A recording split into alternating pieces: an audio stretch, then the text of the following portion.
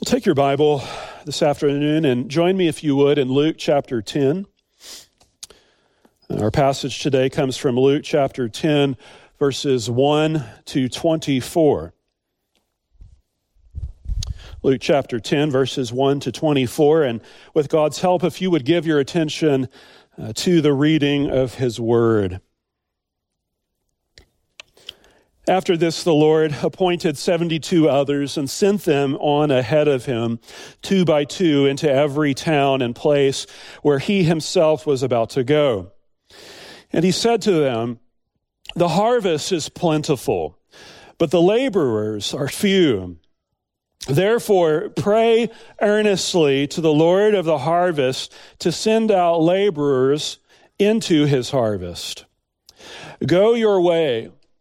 Behold, I am sending you out as lambs in the midst of wolves. Carry no money bag, no knapsack, no sandals, and greet no one on the road. Whatever house you enter, first say, 'Peace be to this house.' And if a son of peace is there, your peace will rest upon him. But if not, it will return to you. And remain in the same house, eating and drinking what they provide, for the laborer deserves his wages. Do not go from house to house. Whenever you enter a town and they receive you, eat what is set before you. Heal the sick in it, and say to them, 'The kingdom of God has come near to you.' But whenever you enter a town and they do not receive you, go into its streets and say, 'Even the dust of your town that clings to our feet we wipe off against you. Nevertheless, know this, that the kingdom of God has come near. I tell you, it will be more bearable on that day for Sodom than for that town. Woe to you, Chorazin! Woe to you, Bethsaida! For if the mighty works done in you had been done in Tyre and Sidon, they would have repented long ago, sitting in sackcloth and ashes. But it will be more bearable in the judgment for Tyre and Sidon than for you. And you, Capernaum, will you be exalted to heaven? You shall be brought down to Hades. The one who hears you, hears me. And the one who rejects you rejects me. And the one who rejects me rejects him who sent me."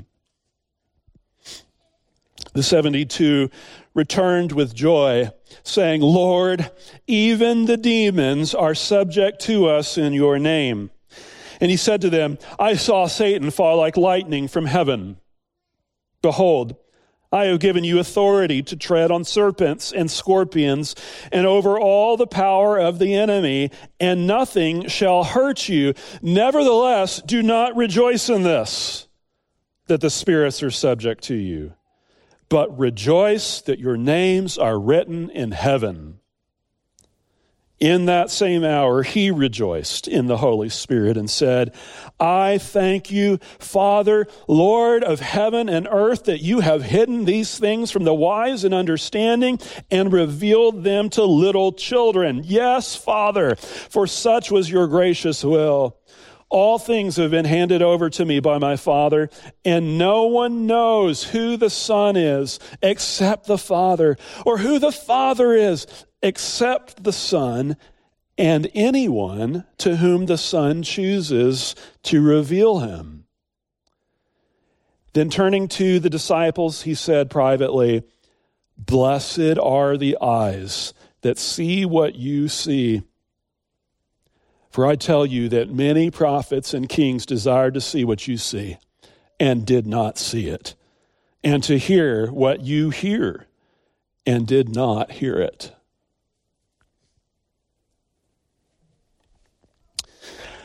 The end of chapter 9 has Christ spelling out the cost of discipleship to his disciples, the cost of following him.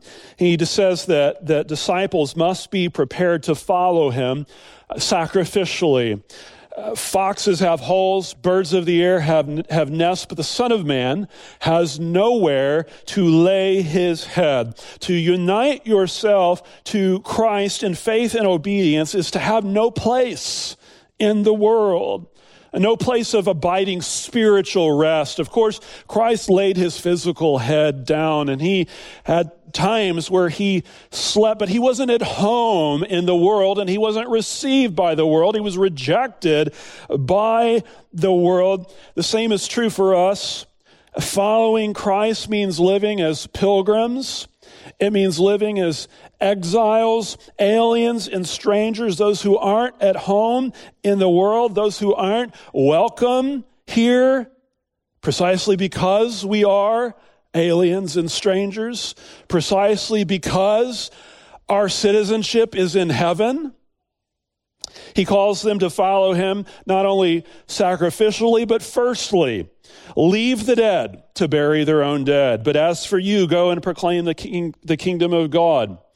Following Jesus means seeing him take first place in your life, cutting ties with the world, understanding what your priorities are as a disciple, what your priorities are as an ambassador of Jesus Christ, his representative, understanding, just as a soldier would, setting out to war, what your commission, in this case, your divine commission is, and how it outweighs all other earthly duties. And then he says that it's to follow him single-mindedly. Jesus said, no one who puts his hand to the plow and looks back is fit for the kingdom of God. Have no other rivals. In terms of where your loyalties and your allegiances lay with relationship to the Son of God, let your love for him, your devotion to his cause be altogether unalloyed. Love him first and only. So there is a real cost associated with following the Lord Jesus and with being counted as one of his own. Now, with that established, Jesus goes on to appoint 72 other disciples in addition to those 12 apostles, and he sends them into all of the towns and places he's about to go.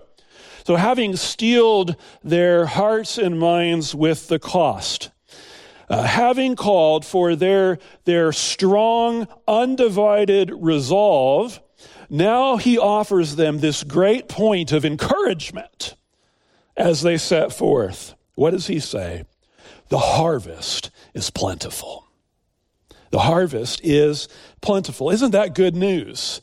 As you think about going out on Christ's behalf. This is glorious, blessed news. God has not called us to go out and to labor in vain, brothers and sisters. The harvest is plentiful. And of course, when we talk about the harvest, we're talking about a harvest of souls. And we're talking about souls that will never die. The harvest of souls is plentiful, and we ought to take great encouragement in that. As the people of God, fields have been prepared for us to labor in. The fields are white for harvest, despite our frequent assertions to the contrary. I wonder if you have ever found your fearful flesh looking out, surveying your surroundings, just looking at things with natural eyes and making confessions like this. There is no harvest to be reaped. You look out at the fields that God has called you to labor in, and you begin to think to yourself, no, everything is burnt over and ashen here. There's nothing but tares left. That's not what the Word of God speaks to us. If anyone has ears to hear, let him hear. We have Christ's assurance. There is a plentiful harvest ripe for picking. And in fact, the appointment of the 72 helps us to see the great need of the hour. What is the great need? The laborers are few. The laborers are few. So plentiful is that harvest that Christ has now multiplied the number that he has appointed to his missionary work 7 times over with the addition of the 72. Now that expansion helps to expand the horizon. It helps to prepare the way for a missionary enterprise that is eventually going to go far beyond the land of the Jews. But even still, here you see that there's a great deficit when it comes to the number of workers. The problem that we are facing is not the ripeness of the fields, it's the lack of laborers. And so what should we do, brothers and sisters? Therefore, pray. Therefore, pray earnestly to the Lord of the harvest to send out laborers into his harvest. Christ has commissioned the 72 as his ambassadors to go and make him known. But what is their first order of business? It's to pray. It is to seek the face of God. Part of their mission includes gathering more co-laborers to their side to be brought in to go out then on behalf of the name of Christ. But how do you go about that task? What do you do when you're faced with the immensity of the need, all of these souls that are to be reached? You pray. You pray. This is where faithful gospel work always begins. It begins with prayer. It begins on your knees. You don't start with vision statements or strategic planning or committees or programs. You begin to pray. You begin to intercede. You begin to cry out to God for his blessing and his provision. There's this great opportunity. There's this great need. What springs to mind in the mind of Christ that need might be met? Prayer. Dependence on God. Something so basic and yet so indispensable to the work of the ministry. Prayer. And I might lay some stress on the word Christ himself uses here in that passage where he says, pray earnestly. Pray earnestly to the Lord of the harvest. What does that mean? Pray sincerely, pray fervently, pray intensely, pray ardently, pray with all of your heart. Pray as some of our spiritual forefathers used to say, until you pray. Pray until you pray. Pray expectantly. Travail in prayer. We ought always to pray and not to lose heart, the scripture says. Oh, for more prayer in the household of faith. My house, Jesus said, is to be called a house of prayer. Prayer, brothers and sisters. Prayer is the great need of the hour. Prayer, more than anything, is what we need in the church today. It is the greatest work, the most significant need, the most vital, necessary duty of the church if we're to know any measure of the Lord's blessing on the work of our hands. Prayer. Prayer. You may feel like you have little to offer the kingdom of God in terms of your talents, in terms of your gifting. One, that's not true. But if you can pray, you have a great ministry. You have a great ministry to attend to, something God has promised to bless. So let us pray. Let us be a praying people. Pray that God would open wide doors of effective ministry for the gospel. Pray that the blessing of God would prosper the work of our hands. Pray at all times in the Spirit with all prayer and supplication. Pray. Pray to the Lord of the harvest. Pray earnestly and see what God might do. So gospel ministry involves prayer. It also involves danger. Jesus changes metaphors in verse 3. He says, go your way, behold, I am sending you out as lambs in the midst of wolves. You see, there's no whitewashing. There is no whitewashing of things here. This isn't like some of those old military enlistment campaign posters where it's all glory and no grit. They don't show the hardship and the opposition and the danger and the toil and the snares. Jesus makes no pretensions about what you can expect as a follower of his. But we need an honest picture of what life lived for the Lord really looks like in a world that hates him, in a world that opposes Jesus Christ. Brothers and sisters, this is not just for the early church.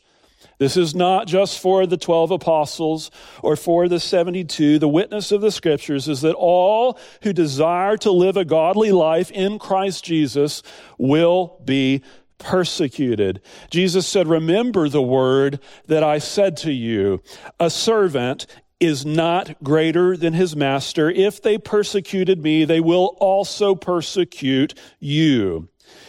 And we all know some measure of that, some measure of hatred and resistance from the world in our pursuit of Christ. In fact, the more that you pursue him, the more holy and single-mindedly your devotion toward Jesus Christ is, the more you can expect to experience of this.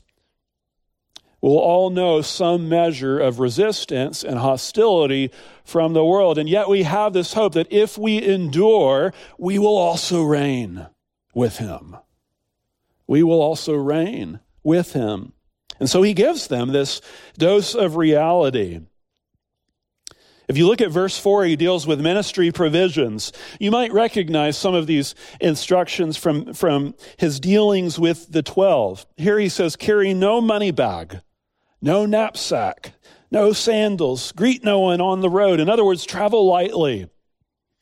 Look to me for your provision. When he says greet no one on the road, he is not saying be rude, be discourteous. Rather, don't stop and dilly-dally. You have your marching orders from the Lord Most High. Don't delay. Greetings in the ancient world could take a lot of time. The same can be true in our day. Maybe you have had a long list of errands to run someday, and you're in the grocery store and you see someone you know down at the end of another aisle, and you know they're a talker. And so you scurry this way. In a way, that's the mindset Christ is calling us to. There is to be a sense of focus and urgency to our work as followers of Jesus. There are many things in our lives that can prove to be sources of great distraction as we think about following Christ. Many of them are good things, not just sinful things, but good things, but things that prove to be distractions. So be careful not to let things throw you off course. Remember when Nehemiah was building the wall, and there were certain enemies of Israel that came to him. They sought to steal him away from the task that the Lord had appointed him to. What did he say? He said, "I am doing a great work and I cannot come down." I'm doing a great work and I cannot come down. 4 times he insisted on the same. That is the kind of attitude that followers of Christ are enjoined to have. Don't forget your objective. Don't forget what Christ has commissioned you to know the Lord and to make him known. Now, as they went out, each group of 2 was to announce peace. And where that benediction was received, that house would know the blessing of the Lord, the blessing of the kingdom of God. If they didn't receive it, that would return to the disciples. Where they were received, it says that they were to remain in the same house, eating and drinking what they provide, for the laborer deserves his wages. There's no reason to feel skittish about that. This is God's program. Those who proclaim the gospel should get their living by the gospel. Now, there's a necessary counterbalance to that right here in our text where it says, do not go from house to house. Whenever you enter a town and they receive you, eat what is set before you. So if someone has shown hospitality to you and you are sitting there eating porridge, praise the God of heaven. Praise him for his provision. Be thankful to God. And if you smell roast beef wafting out of the neighbor's house next door, don't decide to drop by. Just be thankful with what God has provided you here. Don't treat ministry as a means of self-enrichment. So you have ministry provisions. Now, verses 9 to 11, you have ministry directives, where there is hospitality, where you find that person of peace, where there's a harvest of souls to be reaped, and that town is ready to receive you. Heal the sick in it, and say to them, the kingdom of God has come near to you. Announce the inbreaking of the promised Messiah's rule. Remember that they are going into every town and place where Christ himself was about to go. So the kingdom is near because the king is near. And it was accompanied, as you see here, by restoration and by healing and by peace, all things that point forward to the restoration of all things that is promised to you and I, as those who belong to the kingdom of God. Now, the fields may be white for harvest, but as we've already indicated, Jesus doesn't make any bones about the fact that there's going to be rejection too along your way. In fact, it's not even stated as a warning or a heads up. It's just a matter of fact. If you look at verse 10, but whenever you enter a town and they do not receive you. So you see, this too is going to be part and parcel of service in the kingdom of God. And beloved, rejection isn't a sign that you've done something wrong in your service to Christ.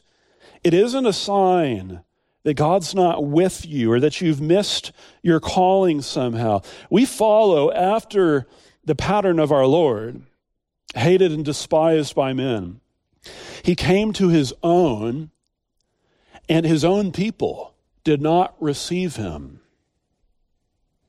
As Christ approaches the cross later on, he tells the disciples, if the world hates you, know that it has hated me before it hated you. In that context, he says that they will put you out of the synagogues. Indeed, the hour is coming when whoever kills you will think he is offering service to God. Now, that obviously had a very particular application to the apostles, but we would do well to listen to the purpose statement that stands behind Jesus' warning there. This is from John chapter 16 and verse 4. Jesus said, but I have said these things to you, that when their hour comes, you may remember that I told them to you. When it happens, you can remember. I said this was going to happen. It's a simple purpose, but it has such profound implications. If we forget that this is true, that this comes with being ambassadors for Christ, opposition and rejection is part of heralding the good news of the gospel, we're going to be very confused when we encounter it. We're going to begin to find ourselves very discouraged and dejected when one does not receive, and we're going to be tempted not to open our mouth at the next opportunity. But, on the other hand, if we take it to heart that this is part of our identification with our Master, this is part of being united with Christ, we can press on. We can know what Jesus says a little bit further down in our passage, that if they reject us, really what they're doing is they're rejecting Christ. Ultimately, they're not rejecting us, they're rejecting Christ. And if they reject Christ, ultimately they're rejecting the one who sent Christ. They're rejecting the Father's redemptive purposes. Now, when they were rejected, they were to go into the streets and say, even the dust of your town that clings to your feet, we wipe off against you. Nevertheless, know this, that the kingdom of God has come near. You see the courage that is required here to actually draw attention to the gravity, to the seriousness, the weightiness of rejecting Christ. They've rejected him, and you say, nevertheless, the kingdom of God has come near to you. Whether you receive him or not, the King of all creation has come.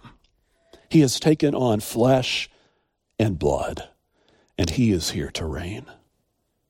And you will answer him. Every knee will bow, and every tongue confess that he is Lord. You remember the significance of this action, shaking the dust from your feet from back in chapter 9. It's what the Jews would sometimes do when they came back to their homeland from traveling in Gentile territory. It was a gesture of separation, of purification. Here it is used as a witness against those that reject the hope of the Messiah. You can see this very thing happening in Acts chapter 13, where Paul and Barnabas are preaching at Antioch in Pisidia. The whole city comes together on one Sabbath day, and they hear the word of the Lord. God's great gospel sounds forth, and there are many Gentiles who respond, but there are also many Jews there that day, all hearing the good news. Salvation has come to the ends of the earth. And this is what it says. When the Gentiles heard this, they began rejoicing and glorifying the word of the Lord, and as many as were appointed to eternal life believed. And the word of the Lord was spreading throughout that whole region. But the Jews incited the devout women of high standing and the leading men of the city, stirring up persecution against Paul and Barnabas, and drove them out of their district. But they shook off the dust from their feet against them and went to Iconium. You see, they shake off the dust, they take it for what it is, they issue that warning, and then they press on. And they look for further opportunities to continue to be vessels for the Lord's name's sake. And that's the pattern for us. Well, that brings us straight into this next section, beginning with verse 12. Christ here calls our attention to a sobering reality, and it is one that has application not just for those ancient cities that rejected Christ during his earthly ministry, but to every soul that has ever been privileged to hear the good news of the gospel. I want you to look at verse 12, if you will. Jesus says, I tell you, it will be more bearable on that day for Sodom than for that town. I have to believe that those words must have really made their blood run cold. That must have really rattled them. If you had ears to hear what the Lord Jesus was saying in that statement. The reason for that, of course, is Sodom is that city that you would never want to hear spoken of in the same breath as your own hometown. It was the most notorious of Old Testament cities. Long before this passage was ever written, that name had become synonymous in the ancient world with judgment. And you can read about that in Genesis chapter 19, but you know the story. There was, of course, the issue of homosexuality. On top of that, and especially relevant in this context, was their lack of hospitality to God's appointed messengers. Now, I will hasten to add here that there are many who will tell you today that God's judgment on Sodom didn't have anything to do with the issue of homosexuality, that it was their failure alone to show hospitality to those angelic messengers that came to that city. That is patently false. That is a clear perversion of the clear teaching of Scripture. The book of Jude says that it is because of Sodom and Gomorrah's indulgence in sexual immorality and the pursuit of unnatural desire that they serve to this day as an example of ongoing punishment in eternal fire. To just understand that. That's the world, the cultural context that we live in today. Now, that being said, they did reject and attempted to abuse these two angels and were consequently destroyed in judgment by the Lord. And so Sodom's name had over the centuries become a byword in the land of Israel. So to be likened to them meant you were in grave danger. Now, Jesus does something more than that here. He does something more than just liken those towns that reject the kingdom of God to Sodom. He actually says that it will be more bearable on that day, speaking of the day of judgment, for those towns, for Sodom than it will be for those towns. It will be more bearable for Sodom than for those towns that reject the kingdom of God. I ask you to just hold that idea in your mind as we look at what Christ goes on to say here. As we consider this next portion of Scripture, the question I want to carefully, soberly consider is simply why. Why is that the case? Why will those who reject the announcement of the kingdom of God, as it has been made manifest in the person and work of Jesus Christ, face more severe judgment than Sodom? And then secondly, what does that mean for us? What does that mean for us? First, look at verse 13. Jesus calls out three Galilean towns here, Chorazin, Bethsaida, and Capernaum. This is where Christ's ministry had been most wonderfully, demonstrably visible. This is where his saving power had been most clearly, undeniably seen. This is where so many of his mighty works had been displayed publicly, witnessed by so many great crowds. These are the cities who more than any other sat under his teaching.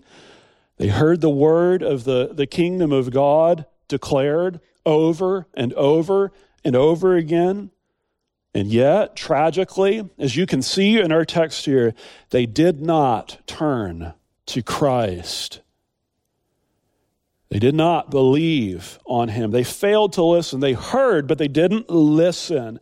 They saw many mighty things, but they didn't perceive with the eyes of faith who Christ was. They saw his glory, but they didn't repent.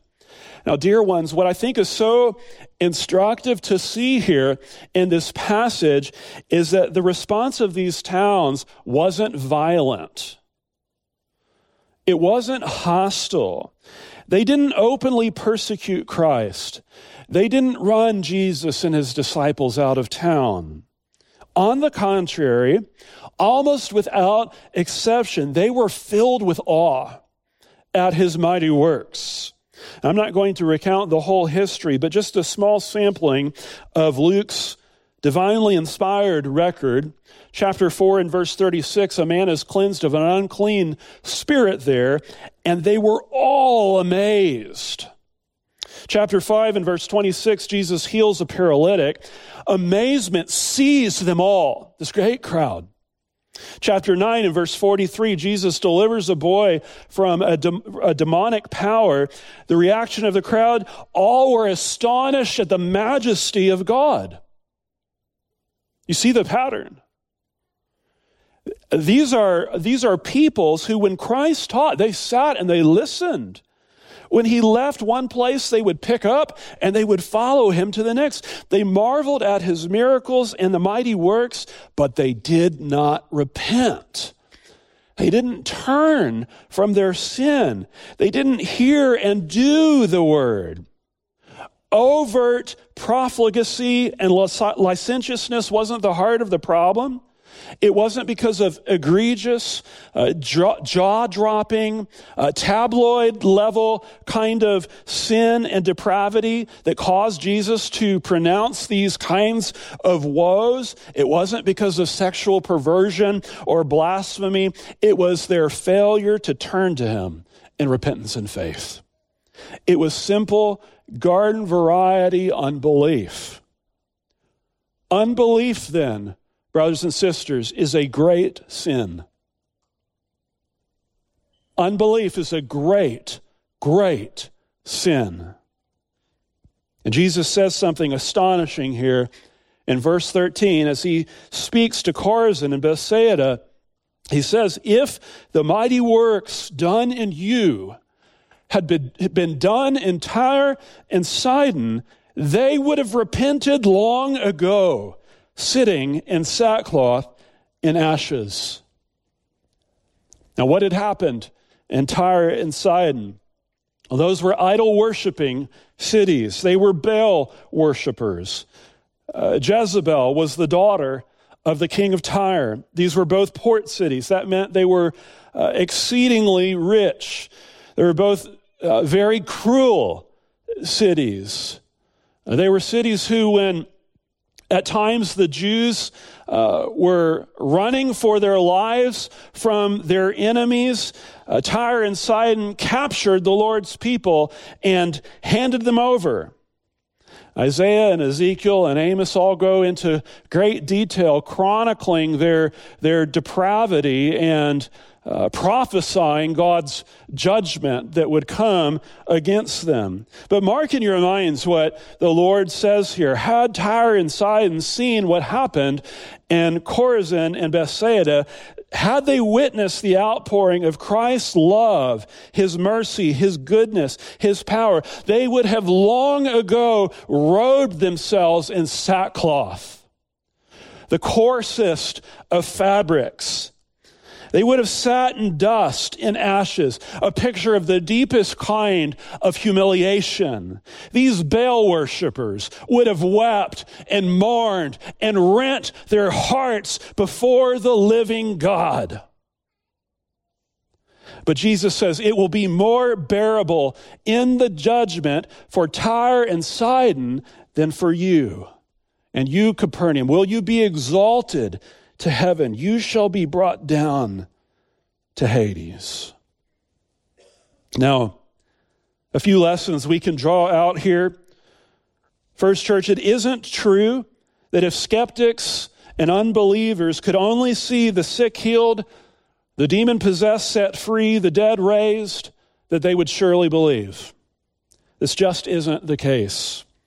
It is entirely possible, as you see here, to witness all of that and yet remain dead in your trespasses and sin. Salvation is a work of God's grace within the heart. It is not just a matter of exposure to the things of God. The Spirit is the one who makes us alive.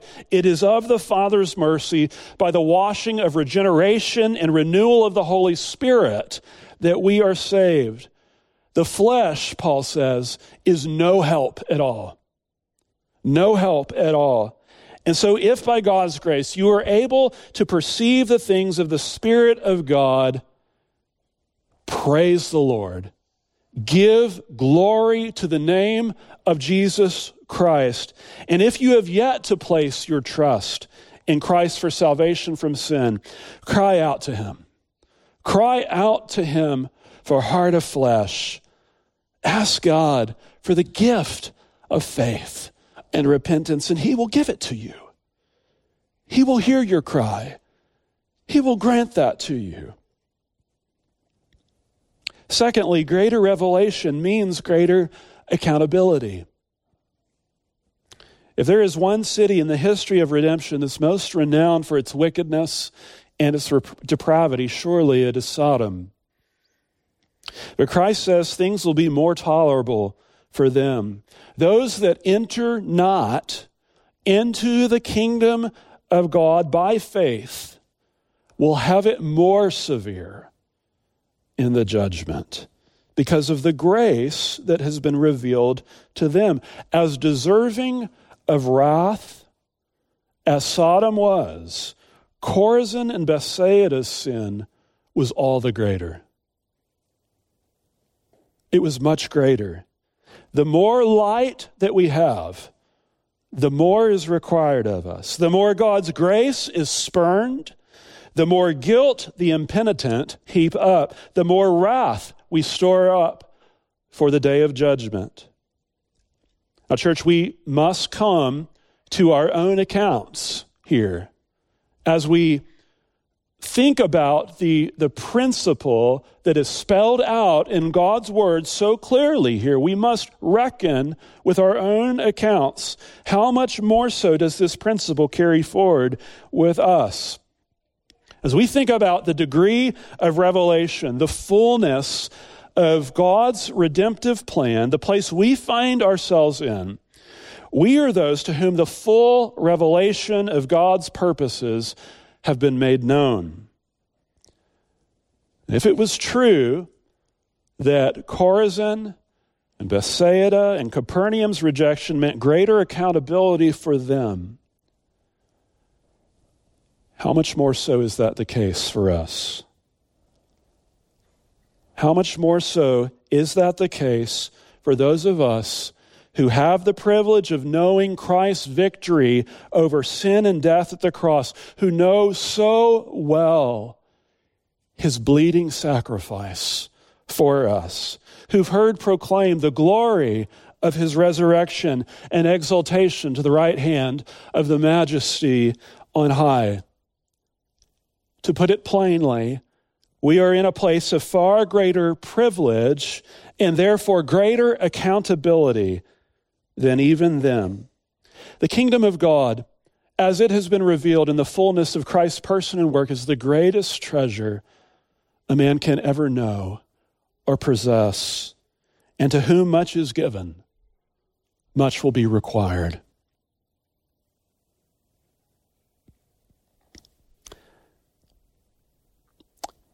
In verse 17, the 72 return with joy.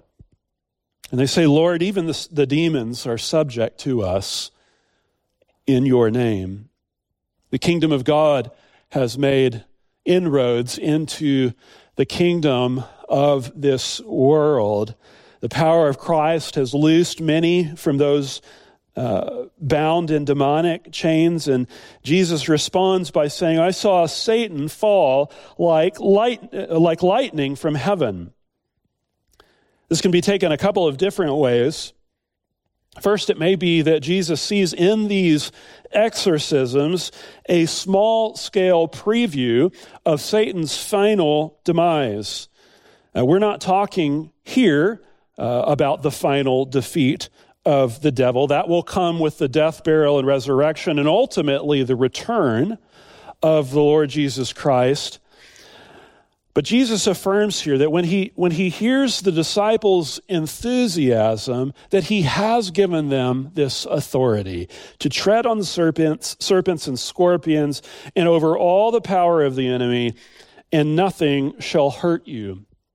You might remember in Acts chapter 28 where Paul is on the island of Malta that he's bitten by a snake.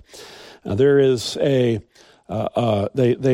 they kindle a fire there, and out comes a snake, and it latches onto his hand, and the tribesmen there presume that he's a murderer because of the evil associations that are attached to a serpent. Well, Paul shakes off the serpent. He suffers no harm, no misfortune comes to him, and so they decide that he's a god.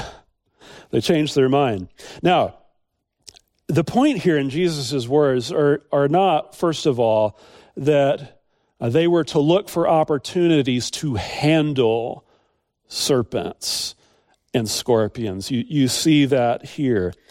But that the wickedness that they represent wouldn't have any final decisive power over them. Neither should we take this to mean that they would never encounter any harm or face any affliction or even ever be martyred for Christ's sake. Nothing ultimately, though, can ever do them any harm, Jesus says. Now, it is to be expected that the submission of demonic powers would get any of God's people a little bit revved up, a little bit excited. You can't blame them for that, but notice what Jesus says here, looking at verse 20. Nevertheless, do not rejoice in this, that the spirits are subject to you, but rejoice that your names are written in heaven. Don't get amped up that the spirits submit to you. That is not what ought to animate us. That is not what ought to thrill our souls as the people of God. Christ's statement here seems to uncover the fact that there is in the 72's excitement and exuberance a note of pride.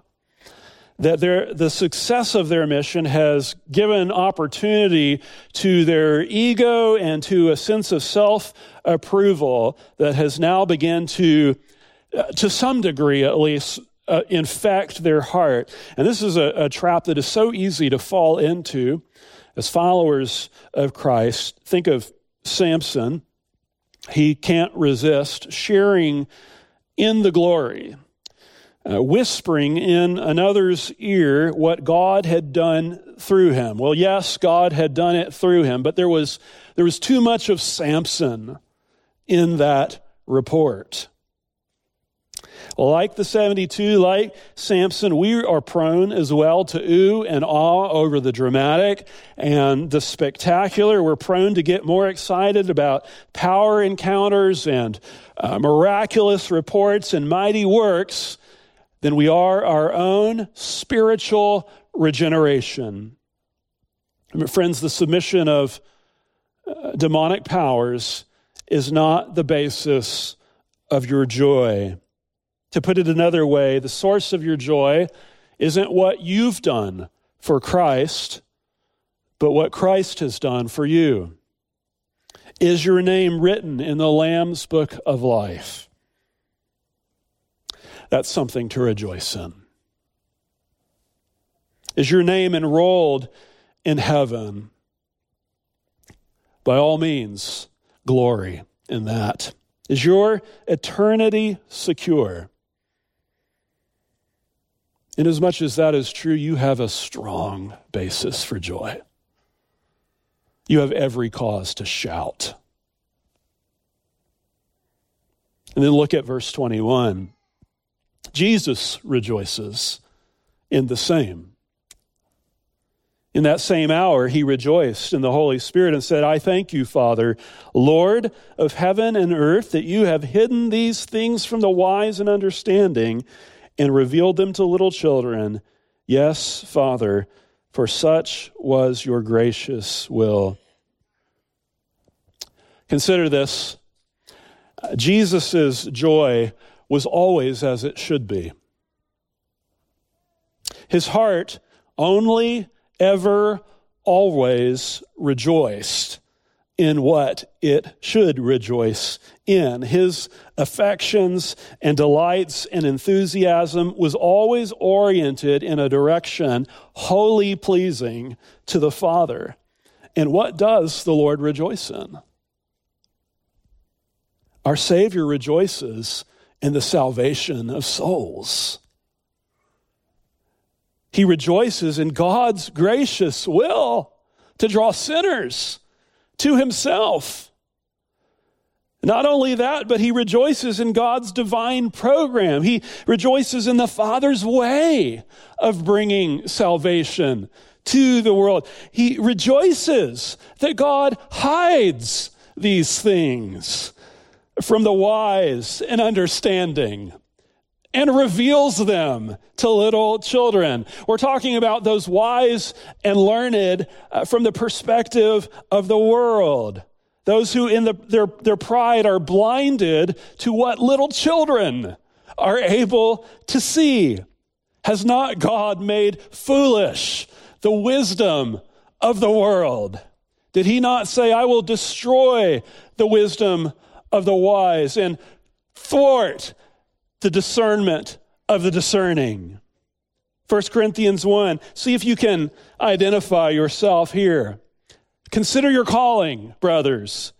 Not many of you were wise, according to worldly standards. Not many of you were powerful. Not many were of noble birth. But God chose what is foolish in the world to shame the wise. God chose what is weak in the world to shame the strong. God chose what is low and despised in the world, even things that are not, to bring to nothing things that are, so that no human being might boast in the presence of God. That is God's gracious will. That's his gracious will.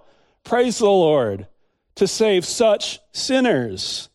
Jesus says in verse 22, all things have been handed over to me by my Father, and no one knows who the Son is except the Father, or who the Father is except the Son. Jesus says that he has all authority, that the Father and the Son have intimate, exclusive knowledge of one another. No one shares the fellowship, the relationship, the love that they have except, watch this, anyone to whom the Son chooses to reveal him.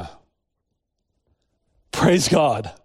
Anyone to whom the Son chooses to reveal him. And the Son delights to reveal the Father to those who come to him as little children,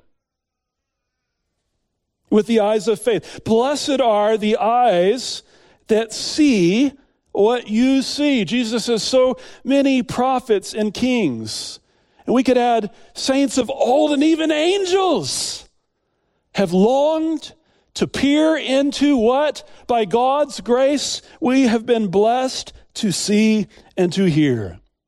How blessed we are in the gospel. What manifold riches are ours in the Lord Jesus Christ. What cause we truly have this day for rejoicing. Let's pray. Father, how we love your precious name. How we love you for your saving work through the Lord Jesus Christ. God, we rejoice that our names are written in heaven. God, we give you praise that by grace through faith we are enrolled in the register of heaven, forever written down in the Lamb's book of life. God, this is all of your grace. You deserve all of the glory for what you have done. Praise the living God. Praise be to your holy, matchless name. And God, we pray that the preaching of the gospel and that the revelation of your Son through your holy word would draw sinners in faith and repentance. God, we pray that the word of the gospel would be a means of grace and not condemnation. God, let the glories of Christ serve to bring everlasting joy, not judgment, for every soul that is present here today. And Lord, we do pray to you, the Lord of the harvest, that you would send laborers. God, we ask your blessing on the work of the gospel here in this church. We pray that you would stir our hearts, that we would have within us a deep abiding desire to take hold of our God in believing prayer as we think about those harvest fields to which you've called us. We pray that we would pray earnestly and faithfully and intensely without ceasing. Your word says that the prayer of a righteous person has great power as it's working. Help us, Lord, to these ends. More than anything, God, we pray that your name would be glorified as we follow Christ, our Lord, in whose name we pray. Amen.